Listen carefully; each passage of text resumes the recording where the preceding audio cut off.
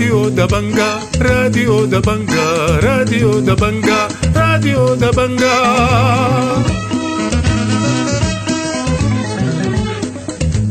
أهلا ومرحبا بكم مستمعي الراديو دبنقا الأعزاء في برنامجنا ليوم الجمعة 31 من شهر 3 سنة 2023. بيشتمل برنامجنا على نشرة الأخبار وبرامج أخرى متنوعة، ولكن في البداية بنقدم لكم نشرة الأخبار ودي عناوينها.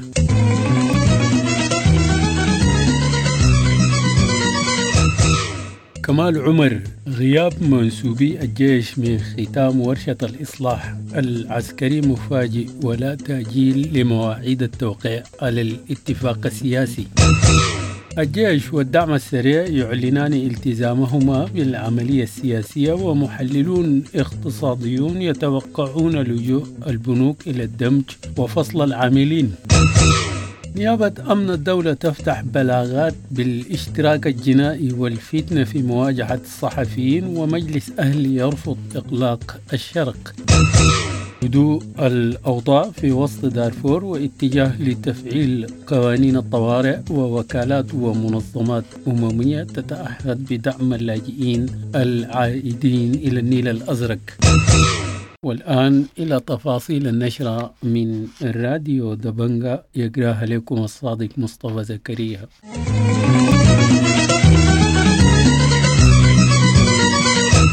قال كمال عمر الأمين السياسي للمؤتمر الشعبي أن انسحاب منسوبي الجيش من الجلسة الختامية لورشة الإصلاح الأمني والعسكري أمر مفاجئ وغير متوقع. وأكد في مقابلة مع راديو دبنقا أن المواعيد المحددة للتوقيع ليست مقدسة، ولكنه أكد في الوقت نفسه عدم وجود أي تصور لتعديل موعد توقيع الاتفاق السياسي المقرر في الأول من شهر 4. وقال أن الخلاف بين القوات المسلحة والدعم السريع ينحصر حول الفترة الزمنية للدمج، ووصف تصور القوات المسلحة القاضي بالإسراع في عملية الدمج بغير الواقع. وأضاف في هذا خصوص: ما حدث بالأمس كان بالنسبة لنا غير متوقع، باعتبار الورشة دي متفق عليها، ونحن خلينا الجانب العسكري يصمم هذه الورشة بما يرضيه، لذلك لحساسية الورشة ولحساسية المرحلة السياسية. من جهة أخرى قلل أحمد عبد الكريم جد القيادي بقوى الحرية والتغيير الكتلة الديمقراطية من أهمية ورشة الإصلاح الأمني والعسكري، مبين أنهم ليسوا معنيين بها ولا بنتائجها. ووصف الورشة في حديث لراديو دبنقا بأنها بلا قيمة، واعتبرها تحصيل حاصل وضياع للوقت. وتساءل هل فولكر والمجتمع الدولي معنيون بالإصلاح الأمني في السودان، مبين أن هناك مجموعات أخرى تحمل السلاح وهي معنية بالإصلاح الأمني. وأضاف أحمد عبد الكريم جد لراديو دبنقا في هذا الخصوص: الورشة دي من أولها أصلا ما عندها أي قيمة حتى لو طلعت النتائج، وسامين إنه قالوا ما طلعت أي نتيجة ولا في أوصيات له. حقيقة إن الورشة ده بس تحصيل حاصل وضياع وقت، يعني لا أكثر ولا أقل. يعني الناس اللي يشوف الورشة دي صحيح طبعا في موصلين للقوات المسلحة والدعم السريع، لكن مثل الخلل الأمني ده هل بس الحالة الفنية الموجودين في القائد والفولكر هم معنيين. أثارت مقاطعة منسوبي القوات المسلحة لاختتام ورشة الإصلاح الأمني والعسكري يوم الأربعاء ردود فعل واسعة، حيث لم تخرج الورشة بتوصيات وفقا لما أعلن مسبقا. من جانبه أكد مكتب الناطق الرسمي باسم القوات المسلحة التزام الجيش التام بالعملية السياسية الجارية الآن، ونوه في تعميم صحفي أنهم ينتظرون عمل اللجان الفنية. من جانبها أكدت قوات الدعم السريع التزامها الكامل بالوصول لجيش قومي مهني واحد ومواصلتها العمل بصورة إيجابية في اللجان الفنية المشتركة. عزى الخبير الأمني اللواء معاش المعتصم عبد القادر الحسن مقاطعة الجيش لختام جلسة ورشة الإصلاح الأمني والعسكري بسبب تصريحات فولكر التي جاء فيها أن عملية دمج الدعم السريع تحتاج إلى أكثر من 5 سنوات مبين أن هذه المسائل ولا بد أن تتم خلال الفترة الانتقالية التي حددت بعامين. وأكد لراديو دبنقا أن تصريحات فولكر تتنافى مع مضمون تكليفه، وهذا ما أدى لمقاطعة القوات المسلحة الورشة. وأضاف الخبير الأمني اللواء معاش المعتصم عبد القادر الحسن لراديو دبنقا في هذا الخصوص: فهذه المسائل تحتاج إلى وقت، ويجب أن تتم داخل الفترة الانتقالية اللي هي حددت بعامين. من الجانب الآخر تجد أن ممثل الأمم المتحدة فولكر صرح بأن هذه المسألة قد تحتاج إلى أكثر من 5 سنوات، وهذا يتنافى مع مضمون تكليفه. هو مسهل فقط، ولا يجب له أن يتدخل في مثل هذه المسائل الأمنية القومية. أعلنت الآلية الثلاثية عقد اجتماعات منفصلة مع الأطراف الموقعة وغير الموقعة يومي الأربعاء والخميس. من جانبه قال كمال عمر القيادي في المؤتمر الشعبي أن الحوار مع الأطراف غير الموقعة لا يمضي بصورة إيجابية، مبين أن الكتلة الديمقراطية تريد إغراق العملية السياسية بواجهات النظام البائد. من جهة أخرى اعتبر كمال عمر الأمين السياسي للمؤتمر الشعبي التهديد بإغلاق طرق ومنافذ شرق السودان أمر غير مقبول ودعوة للفوضى، داعيا للتعامل معه بالقانون. وأضاف في هذا خصوص: ما مشى بطريقة إيجابية. هناك متاريس وضعوها أخواننا في الكتلة الديمقراطية، دايرين يجيبوا كل الكتلة الديمقراطية بما فيها واجهات النظام السابق، يدخلوها يغرقوا العملية السياسية بمجموعة. نحن مجموعة دي عارفينها شغالة مع النظام السابق.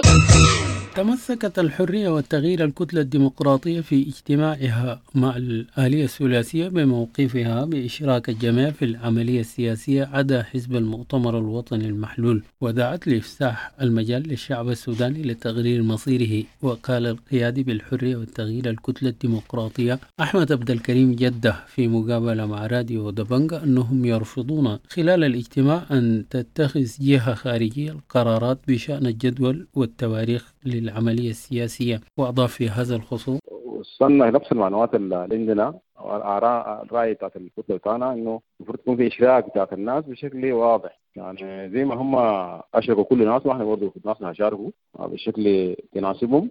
إحنا مؤمنين بالتحول الديمقراطي، مؤمنين بالتحول المدني بشكل كامل. أعلن المجلس الأعلى للإدارة الأهلية رفضهم إغلاق شرق السودان، مؤكدا المناهضة الواسعة للقرار وسط مواطني شرق السودان. وقال أحمد محمد عثمان كرار مقرر المجلس الأعلى للإدارة الأهلية أن الإغلاق الذي حدث في وقت سابق أثر على المواطنين والمرافق الحيوية وأدى إلى مزيد من تردي الوضع المعيشي والاقتصادي في الشرق. وأكد رفضه لاستقلال القضية لخدمة أجندة أخرى، مبين أن الإغلاق يهدف لعرقلة العملية السياسية.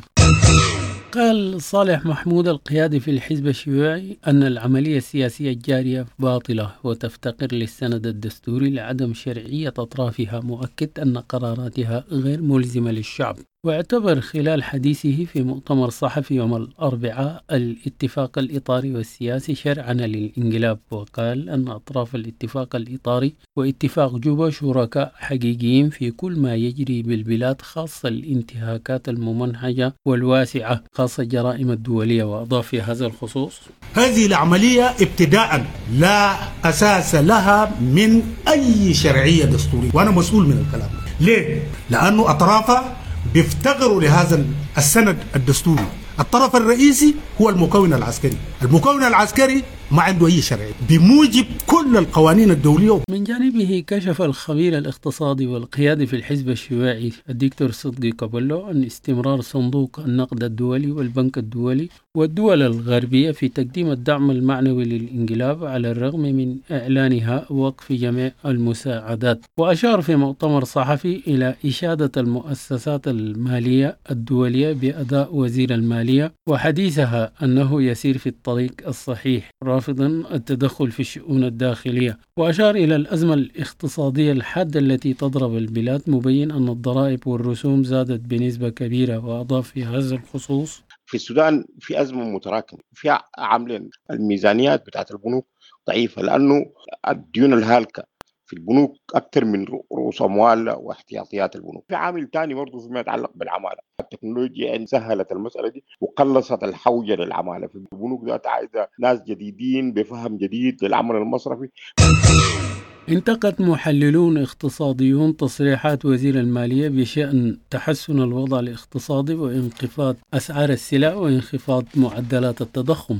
وقال المحلل الاقتصادي حافظ إسماعيل لراديو دبنقا أن السودان في حالة اقتصادية سيئة تعرف بالركود التضخمي، وهي المتسببة في انخفاض أسعار المحاصيل الزراعية التي أصبحت لا تغطي تكلفة إنتاجها، مما سيؤدي إلى دخول المزارعين إلى السجون لعجزهم عن سداد الديون. وتوقع أن يعلن القلة الذين زرعوا بحرمالهم الإفلاس وعدم الزراعة في الموسم المقبل، وحمل السياسات الاقتصادية التي ينتهجها وزير المالية والمتعلقة بالجبايات مسؤولية ذلك، ورجع استقرار أسعار العملات لعدم وجود طلب، وهذا مؤشر للركود التضخمي. وأضاف في هذا الخصوص: السودان في حالة اقتصادية سيئة بيسموها ركود تضخمي. السبب الأساسي في انخفاض سعر المحاصيل الزراعية. الدفع الإلكتروني أصلا ما بيزيد إيرادات الدولة، اللي بيزيد إيرادات الدولة هي زيادة الإنتاج. فأنت إذا ما دعمت الإنتاج عشان يزيد، ما دعمت المنتجين الحقيقيين في القطاعات الأساسية بتاعتك، إيراداتك ما بيزيد، إيرادات بيزيد.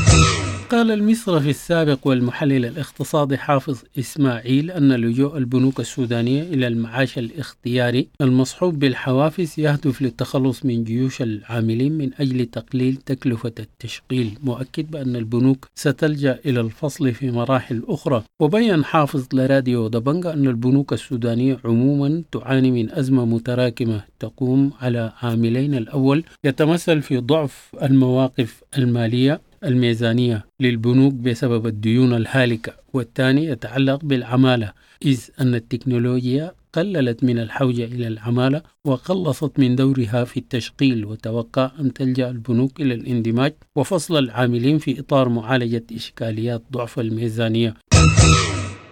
وجهت نيابة أمن الدولة لرئيس تحرير صحيفة الحراك السياسي وأحد الصحفيين بها تهم تتعلق بالنشر الكاذب والفتنة بين الطوائف والاشتراك الجنائي على خلفية نشر خبر عن طلب هيئة العمليات من قوات الدعم السريع بإخلاء مقراتها. وقالت رقية الزاكي رئيس تحرير الحراك السياسي لراديو دبنقا أن بعض التهم غير واضحة خاصة فيما يتعلق بالاشتراك الجنائي، وأضافت بأن نيابة أمن الدولة هي ليست الجهة المنوط بها مقاضاة الصحفيين. وأوضحت أن هيئة الاتهام استأنفت القرار بسبب عدم اختصاص النيابة وطالبت بشطب البلاغات. وأضافت في هذا الخصوص: نيابة أمن الدولة وجهت لنا تهم تحت المواد 21 64 66، هي متعلقة بنشر كاذب، فتنة بين الطوائف. طبعا الطوائف دي مقصود بها الخبر بيتكلم عن الجهاز الأمن والدعم السريع، فما عارفة حتى اختيار إنه يسموا الجهاد الطوائف دي مبني على أي أساس. هذا موضوع ثاني يمكن محتاج إن الناس تشوف. قال المدير التنفيذي لمحلية أزوم بولاية وسط دارفور أن الأوضاع في المحلية تشهد هدوءا ملحوظا يوم الخميس بعد الأحداث التي أدت إلى مقتل 4 من الشرطة برصاص مسلحين يوم الثلاثاء، فيما أعلن والي وسط دارفور العمل على تفعيل قانون الطوارئ. وأشار في حديث لراديو دبنقا إلى تحرك القوات لملاحقة الجناه، وأوضح أن الوالي وعد بعدم عودة القوات بدون القبض عليهم. وأضاف في هذا الخصوص: في قوات اتحركت لمطاردة ومعاصرة المجرمين، وحسب كلامهم الناس ما يرجعوا المدينة إلا ما يحصلوا على العربة ويقبضوا على المجرمين.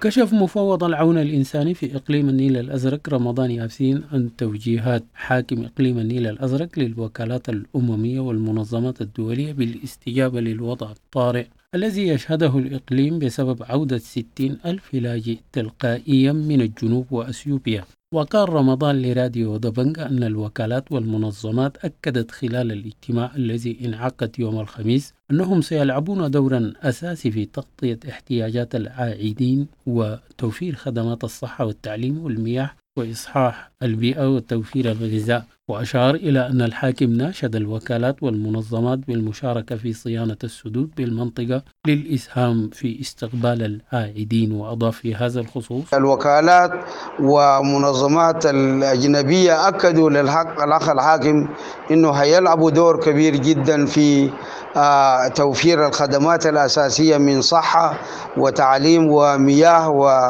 إصلاح البيئة وكذلك توفير الغذاء. دعا أكثر من 140 من المثقفين السودانيين والمصريين لجعل مباراة الهلال والأهلي عنوانا للمحبة بين مصر والسودان، مؤكدين أنها مباراة لكرة القدم وليست معركة. وأعرب المثقفون في بيان مشترك عن رفضهم إثارة الفتن، وأعربوا عن أسفهم للتراشق والجدال الذي خرج عن اللياقة. وسمن عبد المنعم أبو إدريس في حديث لراديو دبنقا البيان الذي دعا لنبذ خطاب الكراهية بين البلدين، وأضاف في هذا الخصوص: وأعتقد أن هذه المبادرة بادرة طيبة يمكن أن تفتح الباب لحوارات طويلة حول قضايا كثيرة بين الجانبين، بين السودان ومصر، لأنه يعني لا فكاك للسودان من مصر ولا فكاك لمصر من السودان، لكن القضية أنه العلاقة السودانية المصرية قاعد يتم التعامل معها بالعاطفة. الخبر الأخير في النشرة: استنكر مواطنو مدينة الفاشر بولاية شمال دارفور حملات التجنيد الجارية في الإقليم على أساس قبلي وسط مختلف القبائل. وقال مناضل إبراهيم وهو سائق تاكسي لراديو دبنقا أنه فوجئ بدعوته للانضمام إلى فصيل يتبع لأحد القبائل ومنح بطاقة عريف قبل أن يتم تجنيده. مستمعي راديو دبنقا الأعزاء، بهذا الخبر نكون وصلنا إلى نهاية نشرتنا لهذا اليوم. أنا بشكر لكم حسن المتابعة والاستماع، وحتى ألتقيكم في نشرة لاحقة. لكم مني أطيب التحايا.